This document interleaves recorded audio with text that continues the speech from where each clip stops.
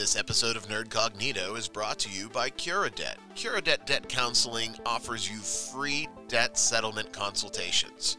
You're not dealing with the banks, you're not dealing with the credit cards. You're dealing with a company that is there to work for you and not the creditors. Hey, bad things happen. Bad things happen to all of us. If you have $10,000 or more in unsecured or credit card or personal loan debt, you owe it to yourself to give them a call. Pick up the phone, call 866-951-2699 for your free debt consultation. CuraDebt will work with you and provide you with a roadmap to rebuilding your credit.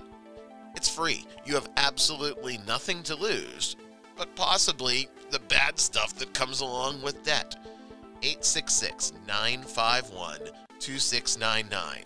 Gather up your statements, give them a call, and take advantage of a free consultation. 866-951-2699. CuraDebt. 866-951-2699.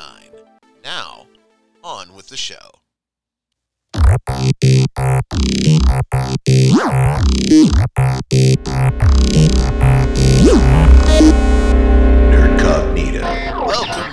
Welcome to Nerdcognito. My name is Ryan David. Thanks for tuning in and joining us on the podcast provider of your choice.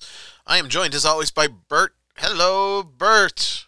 Hey Ryan, how's it going? Oh, pretty good. We had a little misfire earlier this week. We typically record our show a couple days before the drop, but we are literally the day before the drop because women and emotions. What can I say? Yeah, family trumps podcasting. It does. The wife definitely needed some moral support, so had to bail out on our normal recording evening. But we're back and better than ever, so to speak. Plus, nobody wants to leave a wife crying, saying, I'm in the studio doing the podcast. That would have been very bad. No, I mean, your face on a milk carton would be normal at that point, right? Right. The last thing I need is another ex-wife. So, oh. But we are back.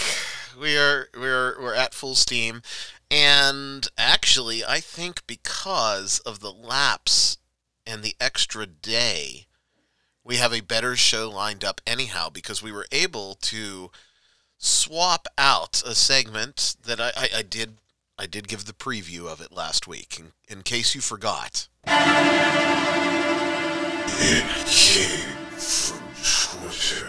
came from Twitter.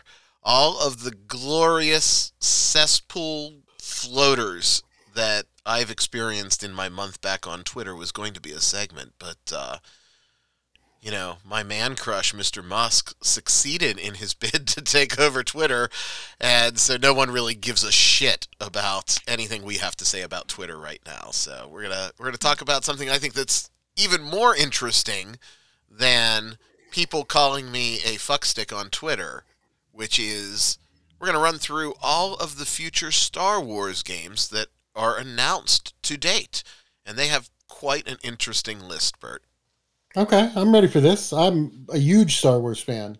Announcements are the theme of the week. You heard the Wizards announcement, didn't you? You're talking about the announcement that they're going to be releasing Spelljammer supplements? Yeah, Spelljammer joining Dragonlance in their reboots and revivals.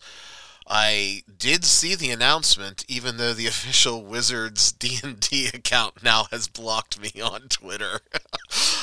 Oh, man. You're the most hated man on the internet. Well, you can hate me too on Twitter at I Hate Ryan David. No, you know what's interesting is it really does speak to what my biggest complaint about Twitter has always been, which is Twitter is so reactionary that a lot of the value of the conversation that Twitter can provide is lost.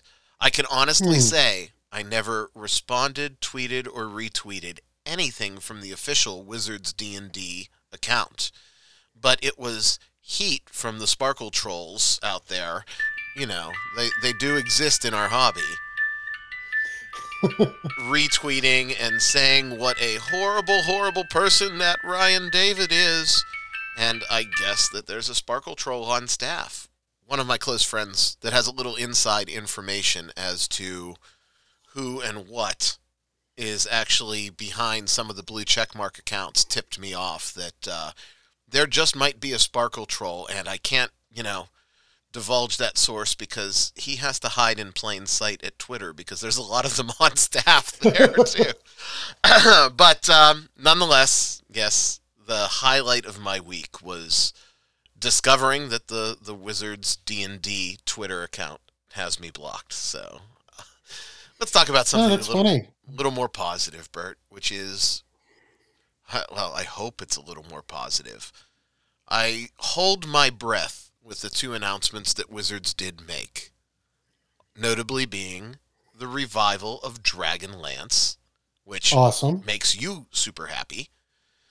Right, Dragonlance was great. Kenders and Knights, like I loved the Dragonlance setting. It wasn't my absolute favorite, but they already said they're never going to bring back my favorite. Well, I actually have a little postscript for you when we wrap up this segment about your absolute favorite. And it's a possibility, but Oh, it's really? going to look and feel very different. And that's all I've got to say about that. Oh man. Yeah, it is a disappointment. But also with Spelljammer was announced, which was where I cut my gaming teeth back as a young lad, gallivanting through space as a gritty space pirate, sailing the cosmos through the different dimensions in my magically powered vessel. Ah, Spelljammer. What fond memories I have of you. Oh, I remember my first Spelljammer campaign. Our DM gave us a ship, and the ship had a specialized engine that ran on magic items. So you had to sacrifice all the magical loot you were getting to keep moving. Oh, Bert, that would not go over well in the modern community now. There's a lot of people that still try to win at D&D that are out there.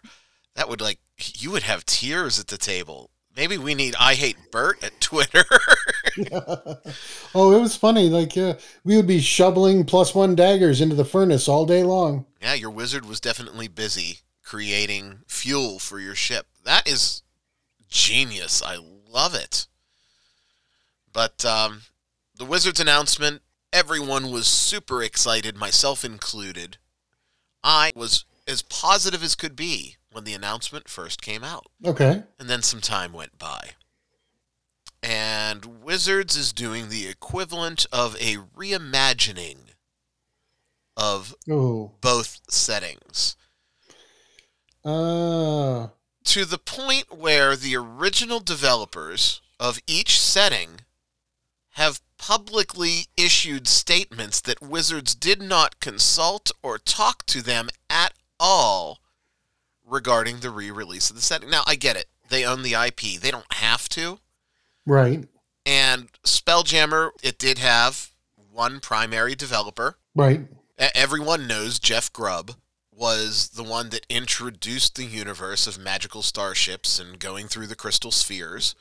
But he did have a team behind him. Nothing is a one-man show, although back then things were more of a one-man show. There were a lot of people that were, pretty close to a one-man show back then. Jeff Grubb's on record as saying nobody talked to him, nobody bounced anything off of him, and his understanding is, of course, if the product's announced, that it's ready to go to press. Following up in Jeff Grubb's footsteps with that was Margaret Wise, which, as you know, was yes. half of the dynamic duo of the Dragonlance setting, and she echoed the exact same sentiments. Mm.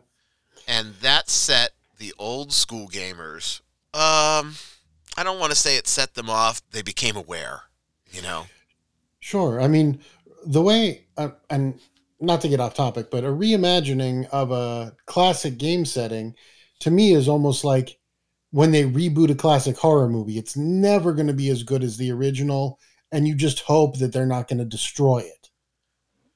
Well, if you look at the art style, And I'm gonna send you some production pieces of the Okay. Spelljammer art style. I remember the old Spelljammer art style was kind of cool. It had that the fonts that were selected and things like that for the old Spelljammer books just added a like an element of like they added that sort of a fantastical sort of lighthearted element to the the look of the thing, you know? It did, but it still had, for lack of a better term, space grit all over it.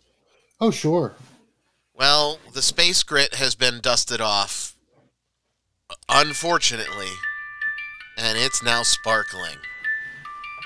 It is very much akin to this art style that we see in the now panned Strixhaven Oh my. supplements. That's very I'll say it. It's disconcerting to a Spelljammer fan. hmm.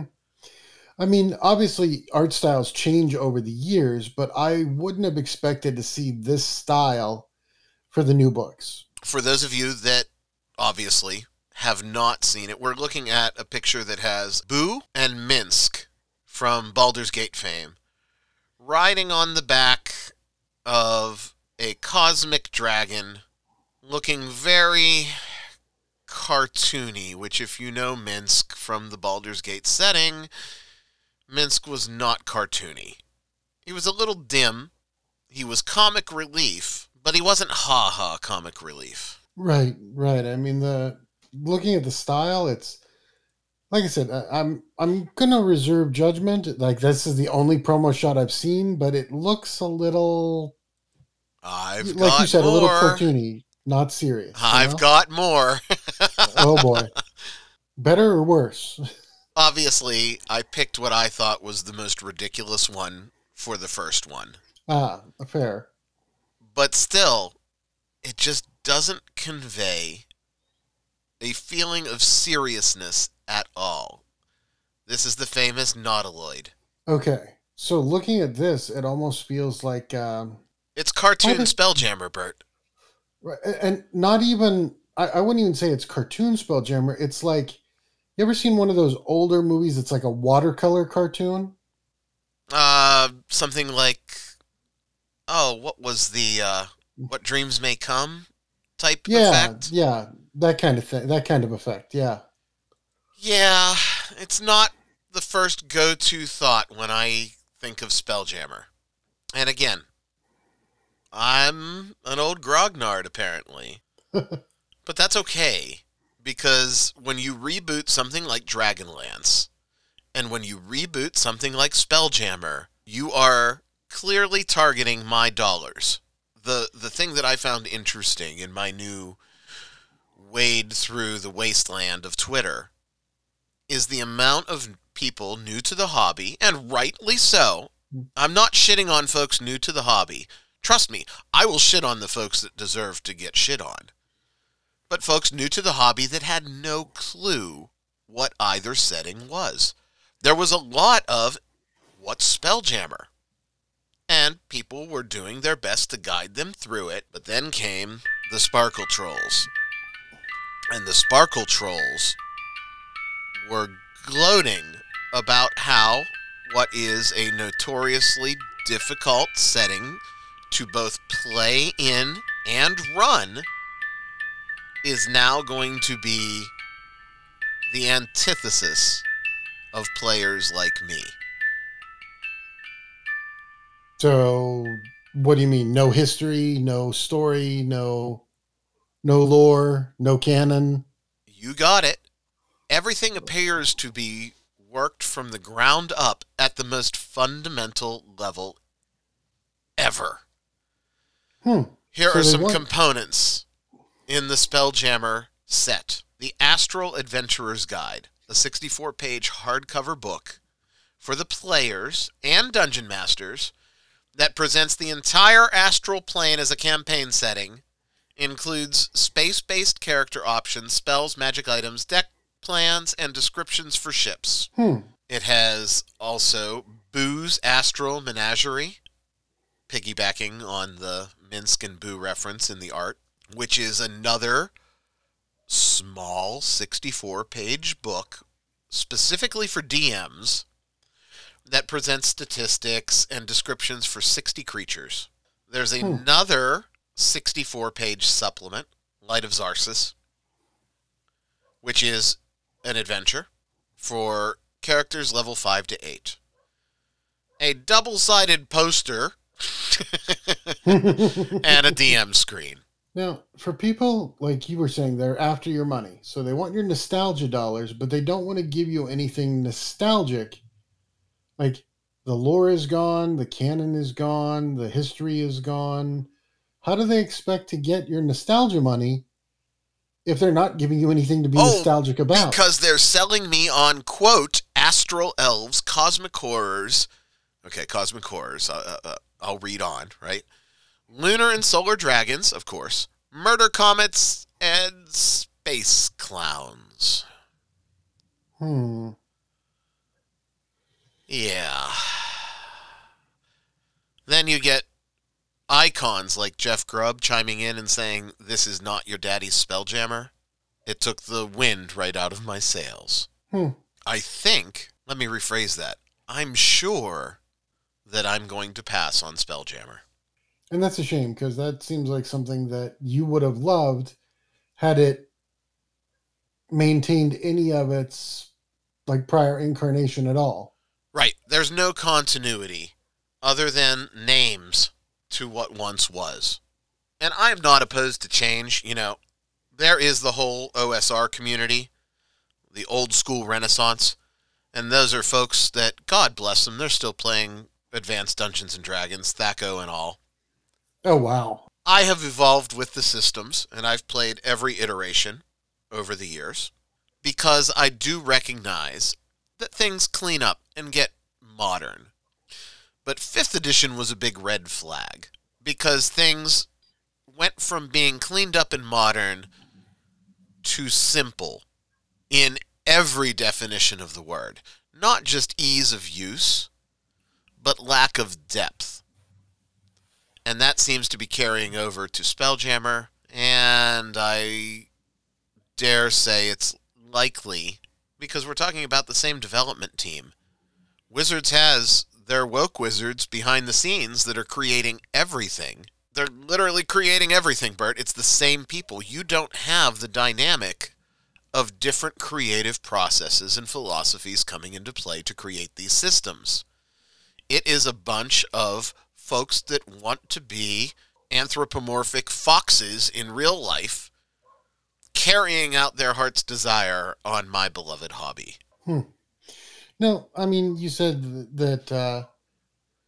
Now, do you really think that 5th edition is less creative than 4th edition? I mean, that basically was on rails. 4th edition had some great things that I've defended on the podcast before. I think for Dungeon Masters, 4th edition really streamlined tools that allowed people to make their campaign their campaign. The customization that was available for DMs in 4th edition was superb. I hated it because it forced what I think is the plague of any tabletop role-playing game, which is the battle map, right? It turned it into a tabletop video game.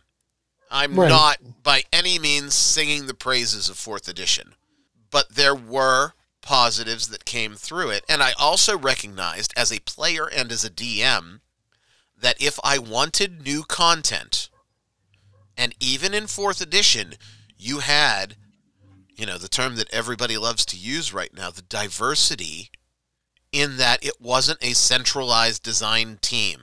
There was no hive mind. There were people that contributed. Now we have a hive mind. So not only are we getting one perspective, but we're getting one perspective whitewashed across the board. Can't imagine why Wizards has blocked me. To play devil's advocate, though, if you take away, you know, the lore, the history, like the pre-built, preconceived notions, then theoretically you're opening it up to infinite possibility, but there's no direction. Like there's no direction and there's no backbone, right? You have a puddle of goo that's rainbow and sparkly goo, which makes the new players and folks of a very specific political persuasion, which we are not going to get into on the show because we avoid politics like the plague.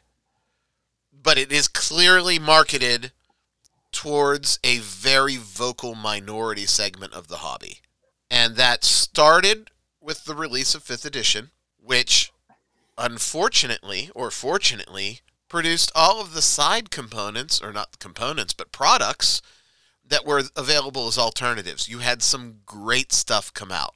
What's my 5th edition go-to replacement, Bert? No, let's not play 5th edition. Let's play 13th Age. Yes. Why?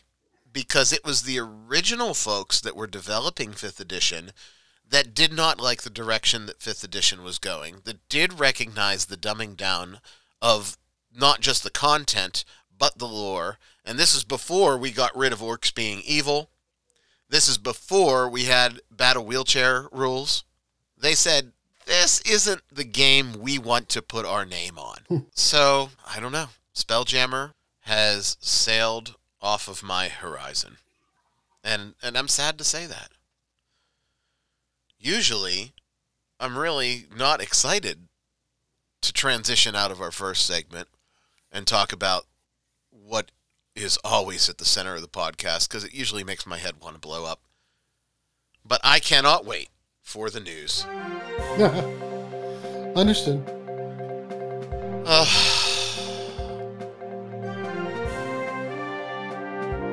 Lots of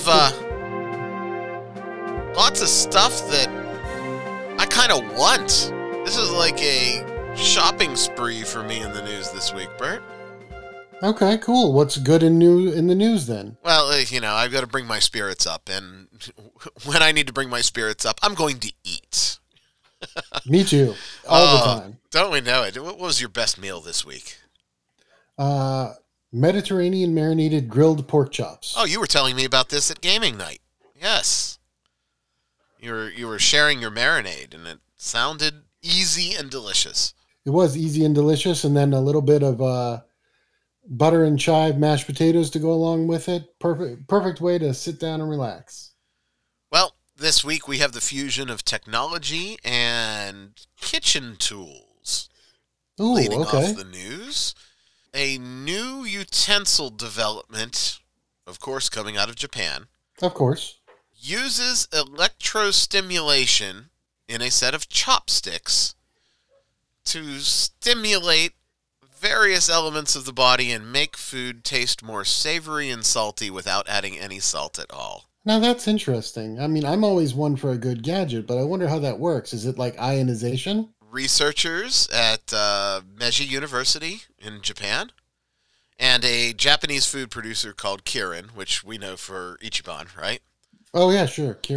They produce all kinds of stuff. Created the chopsticks as a proof of concept for Japan's Ministry of Health to reduce the daily salt intake of the Japanese people, which, if as you know, they live forever, but they eat a fuck ton of salt.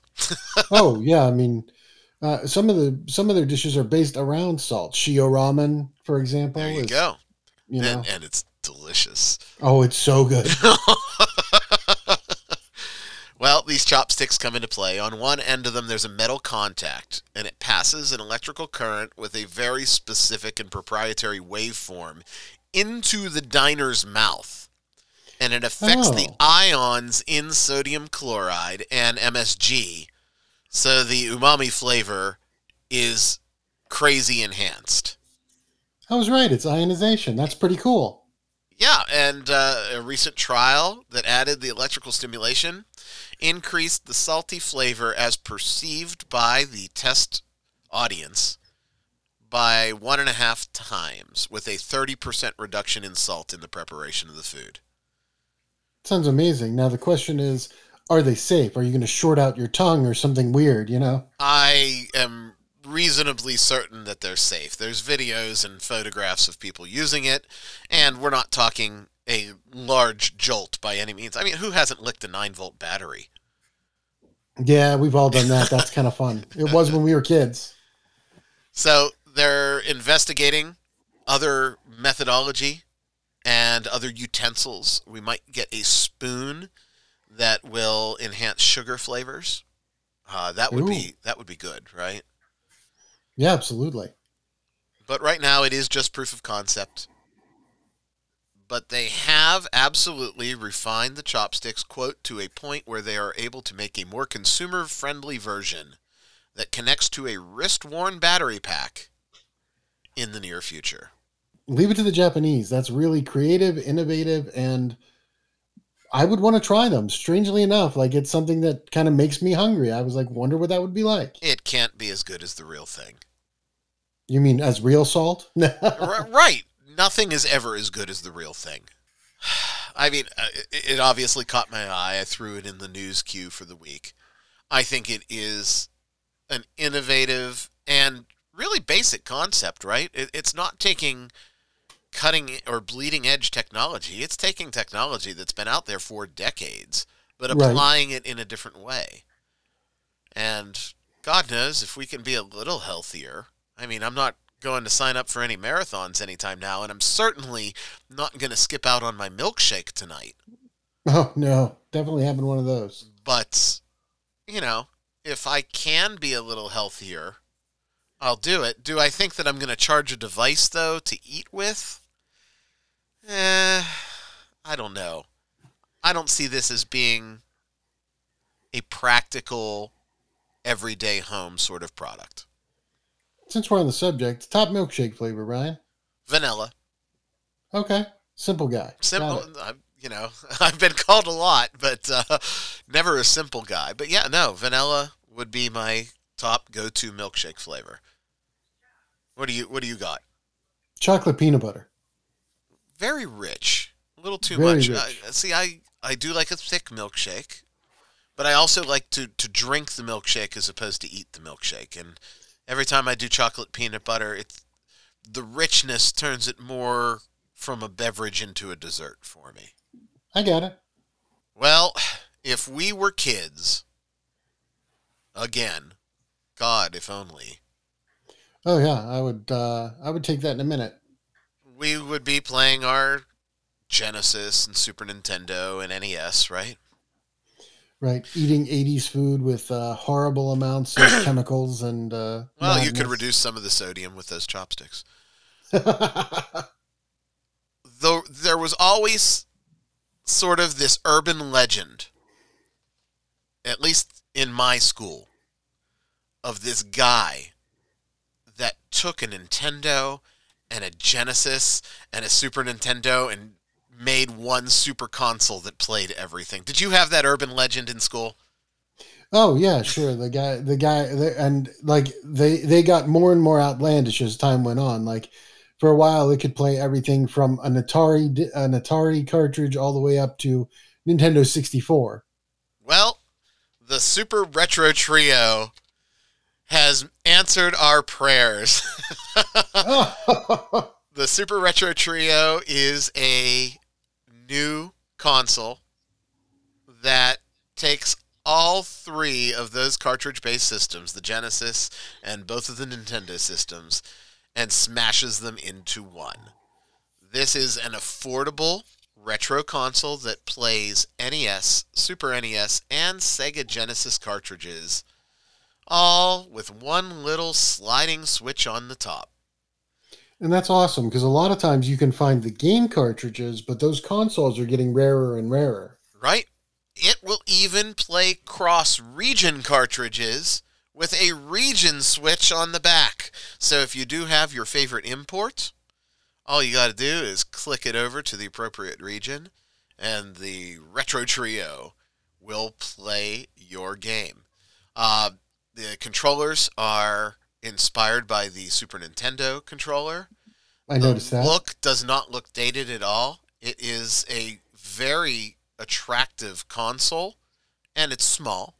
You know, it's not too much bigger than an NES cartridge. Right. Plus, it has an HDMI port and upscaled 720p output. Now, I know you're raising a brow at 720p, but you got to remember, we're talking 480i consoles. Right. Yeah. Yeah. I mean, we're talking graphics that you weren't sure what things were half the time. Now, for those of you that can't play a retro game without having the retro look. It does have composite video outputs, so you can attach it to that CRT in your grandma's basement, and it will still be there. A pair of wired controllers are there. They do have a Bluetooth connectivity.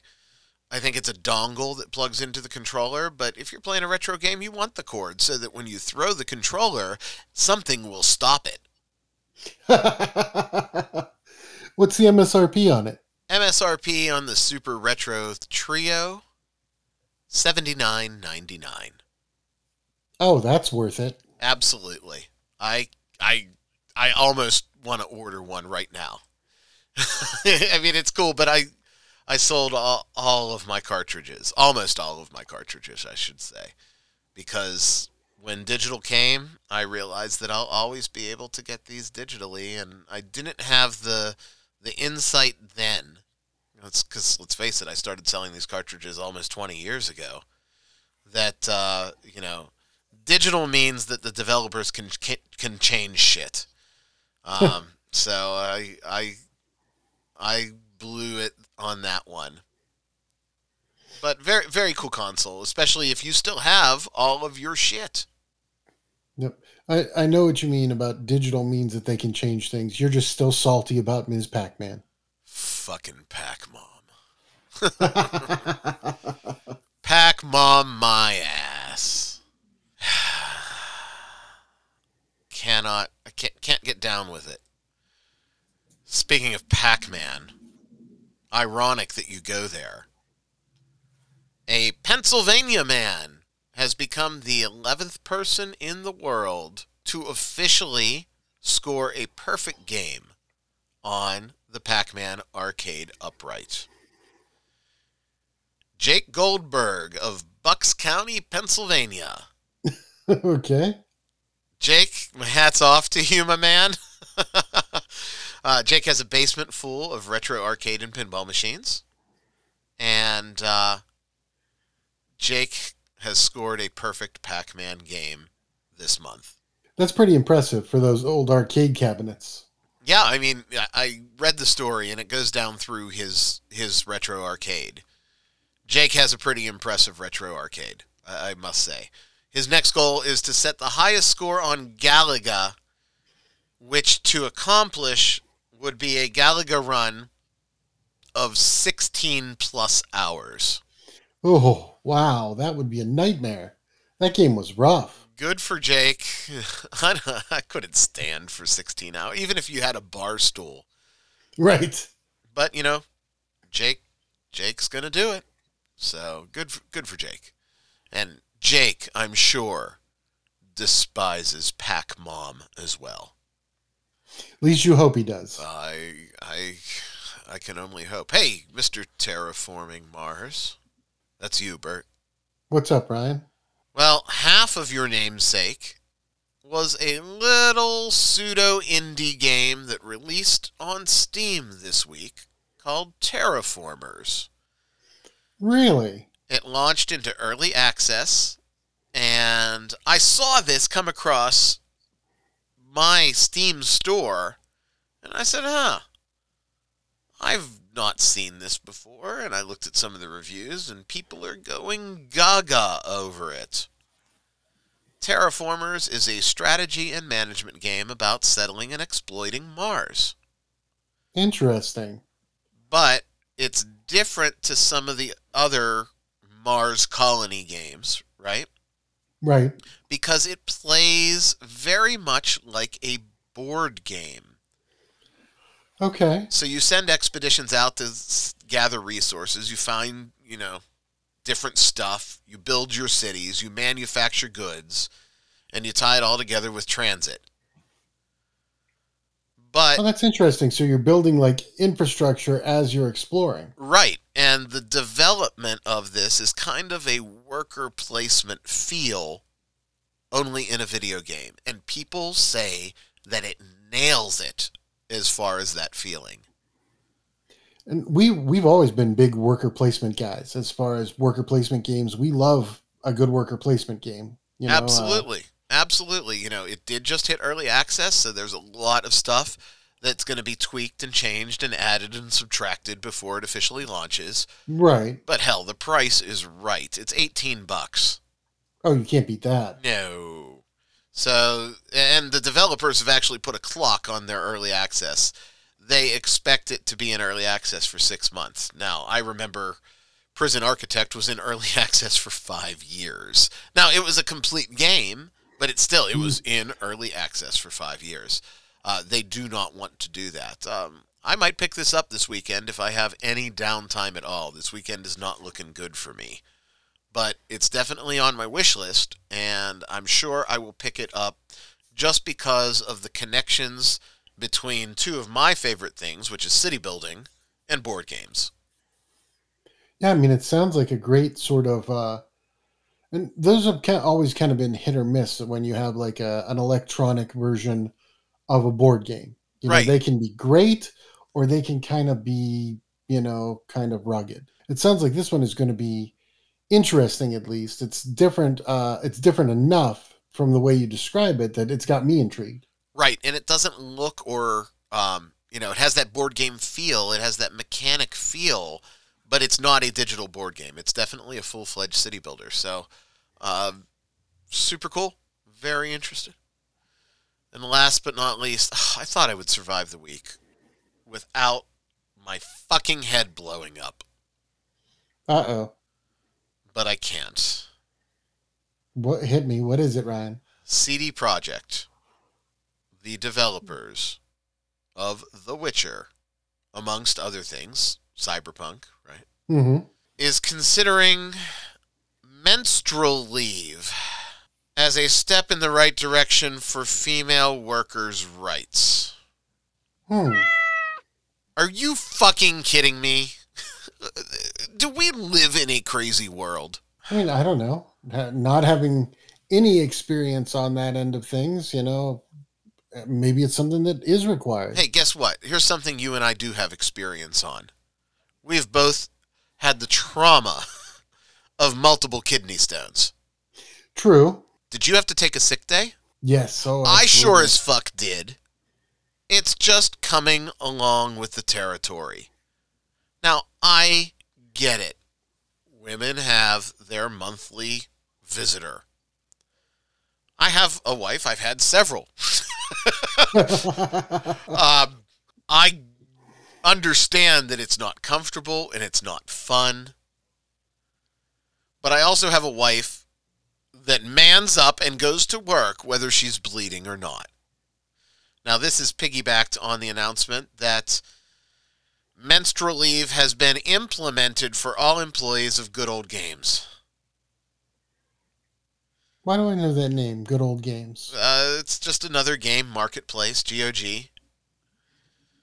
GOG is spearheading the initiative, and we're looking forward into expanding it everywhere.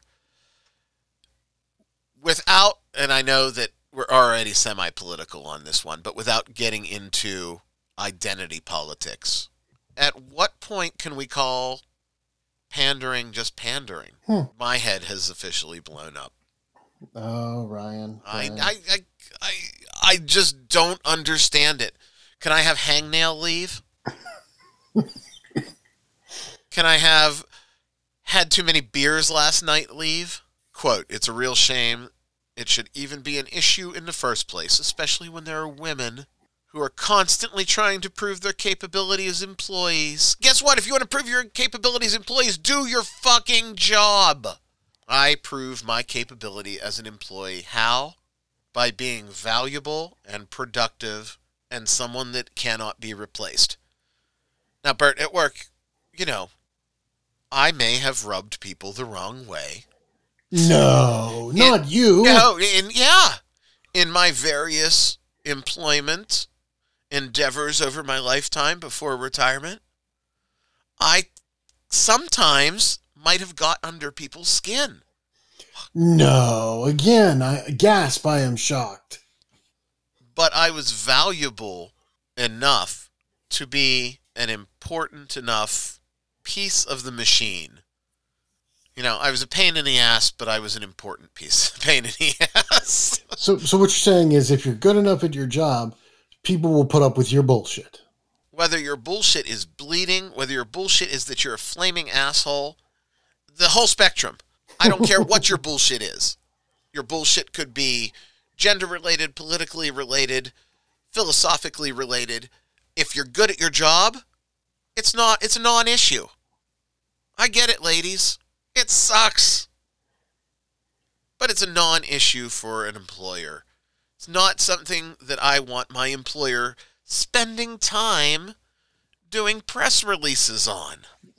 I want my employer spending time making more money, because if my employer makes more money, then I make more money. And we all like more money. Everybody likes more money. Let's call a spade a spade. More money benefits everybody. Less money benefits nobody. Wasting time for a woke tweet for International Women's Day, ironically when this was announced. Do you see where I'm getting here, Bert? It's not just that they're looking out for their women. They used it as a photo op. Oh, no. It was their International Women's Day tweet. Fuck you. Maybe you should have had some of your women work a little harder on Cyberpunk before you released it. Jesus. I mean, if a company wants to take that stand and they want to fight on that hill, then, you know, obviously everybody's looking for good publicity, but to throw it out there on International Women's Day just seems like a publicity stunt. It doesn't seem like they're serious about it. You know what I mean? Right. Like, my wife she's going to kill me for talking about this. She has the worst cramps of anyone that I've ever experienced. At least that's how I'm not calling her a liar by any means. Oh, no. But, you know, of all the gals in all the places that I've known, hers really do kick her ass. Guess what? She gets up and goes to work, whether she's bleeding or not. And she doesn't tweet about it on International Women's Day. God damn it. That's the news this week, Bert. Okay. Done with that. Yes. Can't go anymore. Our final segment this week. Star Wars. Oh, good. Something exciting. I love a good I love Star Wars. Yeah, and it's something that's been met with kind of mixed emotions in recent years. Obviously, the sequel movies. Do we want to comment on the sequel movies? It's kind of bad when, you know, your fan base doesn't want to admit that 30% of your franchise exists, but 30%. There are Star Wars fans that don't want to admit that 60% of the franchise exists. I've always been a big defender of the prequels. And I'm starting to feel justified now in my old age, because apparently it's okay to like the prequels now. But we have the breakdown of all of the future Star Wars games. Everything that's currently in development. All right. Hit me with it. I would love to hear about some of these. Top of the list. Reaching back, it's the remake of Knights of the Old Republic. They're redoing Knights of the Old Republic. That was a really fun game, actually. Yeah, that was BioWare and LucasArts originally. And they are completely, quote, rebuilding it from the ground up. It's been taken over by Asper, who has quite a few of the Star Wars licenses. The KOTOR remake, quote, promises to honor what fans love about the original while bringing new fans on this incredible journey. The remake of the 2003 original will be released for PlayStation 5 as a console exclusive at launch. Okay, so you can't play it. I can't play it, and it will also come to PC eventually, probably 3 or 6 months.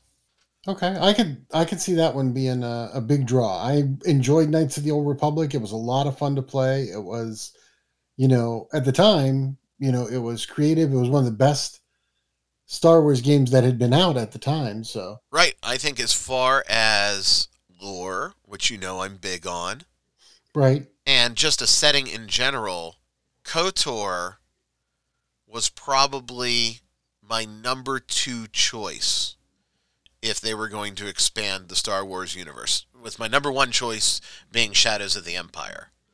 But KOTOR is a very, very close second, and we've not seen any real expansion on either of those fronts yet. So maybe putting some new eyes on the Knights of the Old Republic will be the nudge in the right direction to getting some new content out in the KOTOR world. And that would be exciting. I mean, the that's one property that's been kind of underutilized. You know what I mean? For sure. For sure. Next up, Star Wars Hunters. It's a free-to-play multiplayer arena combat game, and it's coming to Android, iOS, and Switch sometime this year. Hunters is set ambiguously after the fall of the Galactic Empire. That's all we know. And right, okay. It features original characters, so you get the battle Jawa. Everybody likes that. Graz, who's a Wookiee, and I think it's funny because in the publicity still, Graz is a Wookiee who is fighting with a pair of torn-off droid arms as melee weapons.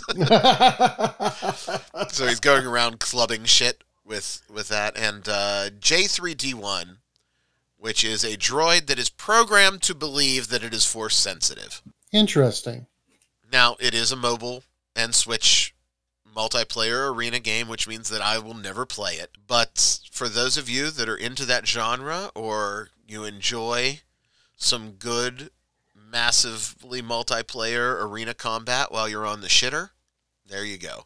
Star Wars Hunters later this year. Okay, so is it it's like a gladiator type? Yeah, it's like a battle royale sort of thing. Okay, battle royale, okay. Coming up also, or at least in development, coming up who knows when, because there is no date, but we are seeing a sequel to Star Wars Jedi Fallen Order. Tentatively titled Star Wars Jedi Fallen Order 2. Way to go, guys. Ooh, creative. It follows a Jedi Padawan set after the events of Star Wars Episode 3. The same game director is returning from the original, the same director that did God of War 3. And right now there's no official subtitle for it. It's just Fallen Order 2. Thanks guys. I did not play Fallen Order. Did you? No, I did not.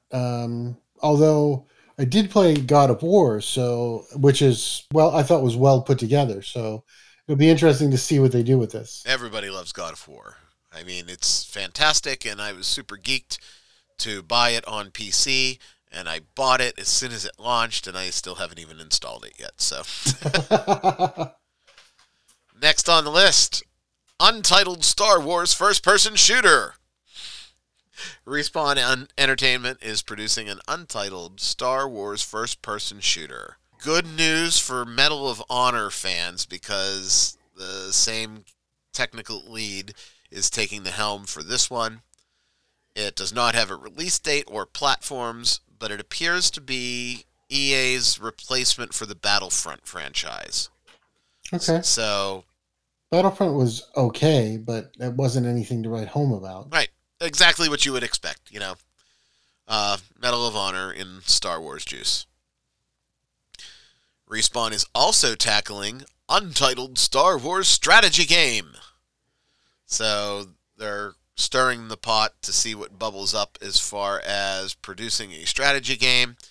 It is led by BitReactor, which is the collection of the former XCOM and Civilization developers. So wow, okay. This one is one that right now has no fanfare, no buzz, but you take Civilization and you take the modern XCOMs, and those are two masterpieces. Smash it together, hose it down in Star Wars. That one could be a sleeper hit. Yeah, I mean, I was a huge XCOM fan. Were you an XCOM player? Oh, and more. I played the originals, and I fell in love with the reimagining that came out for the modern era. It was everything the originals were and more.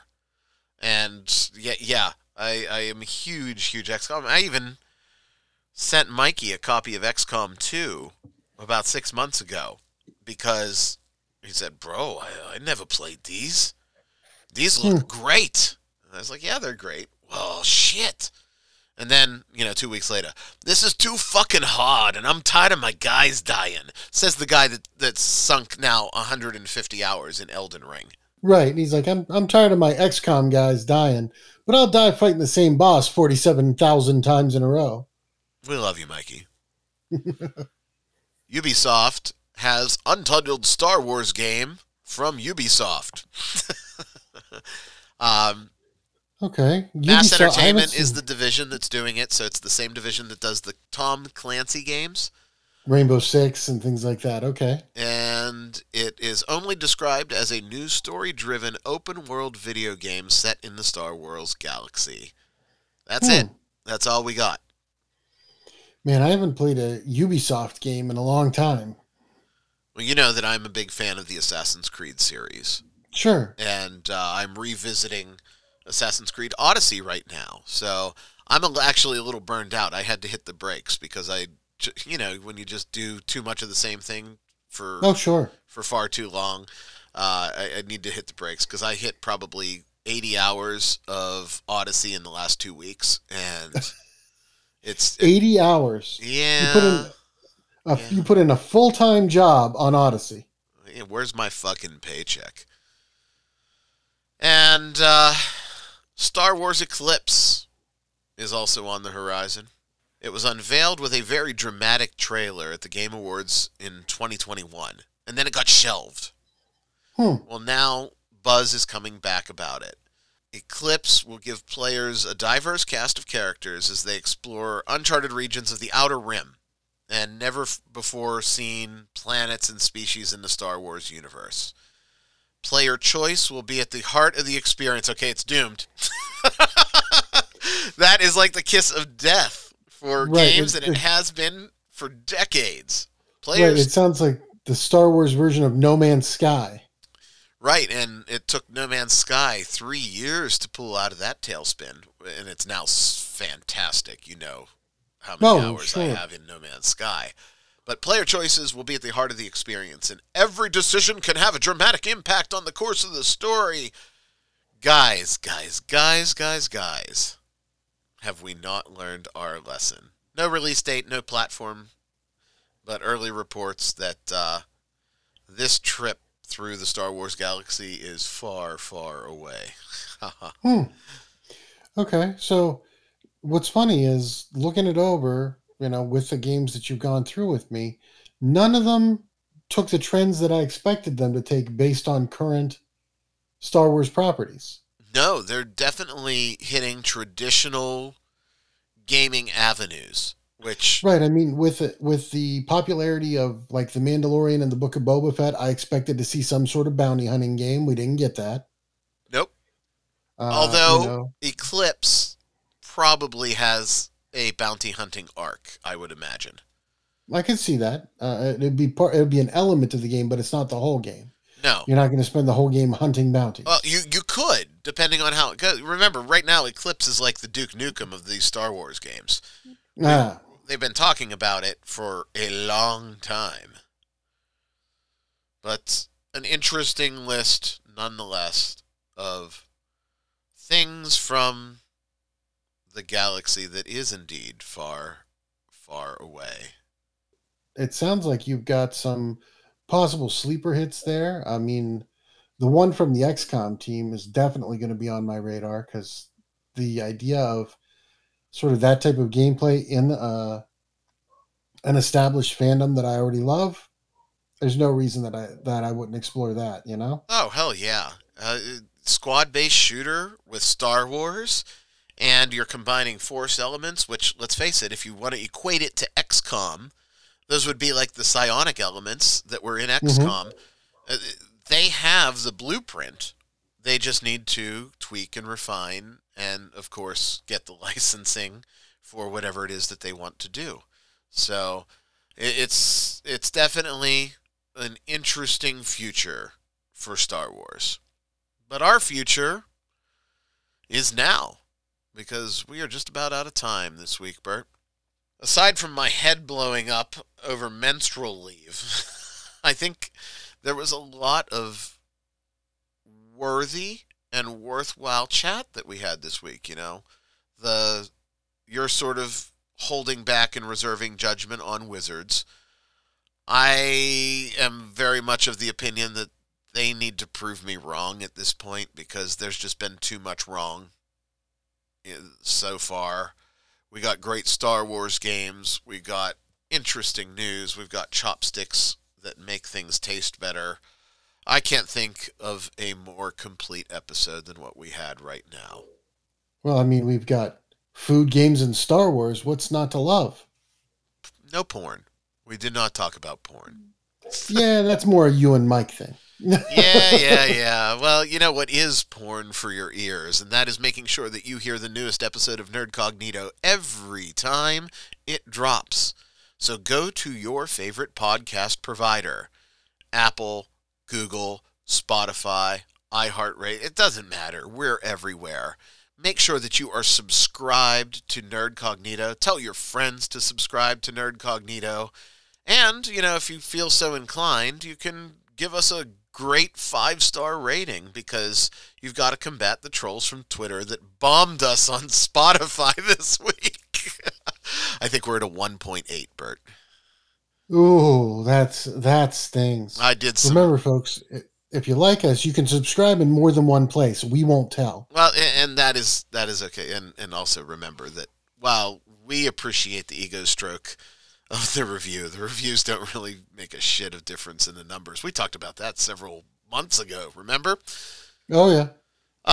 But you know what? Who doesn't like to feel good? Anyway, do all of those sorts of things. Subscribe, like, rate, review, and of course, the most important is tell everybody to get on the Nerdcognito bandwagon. With that being said, my name is Ryan David. I was joined by Bert. We thank you for listening, and we hope that you tune in down the road. Have a great week, everybody. Be safe out there, everybody.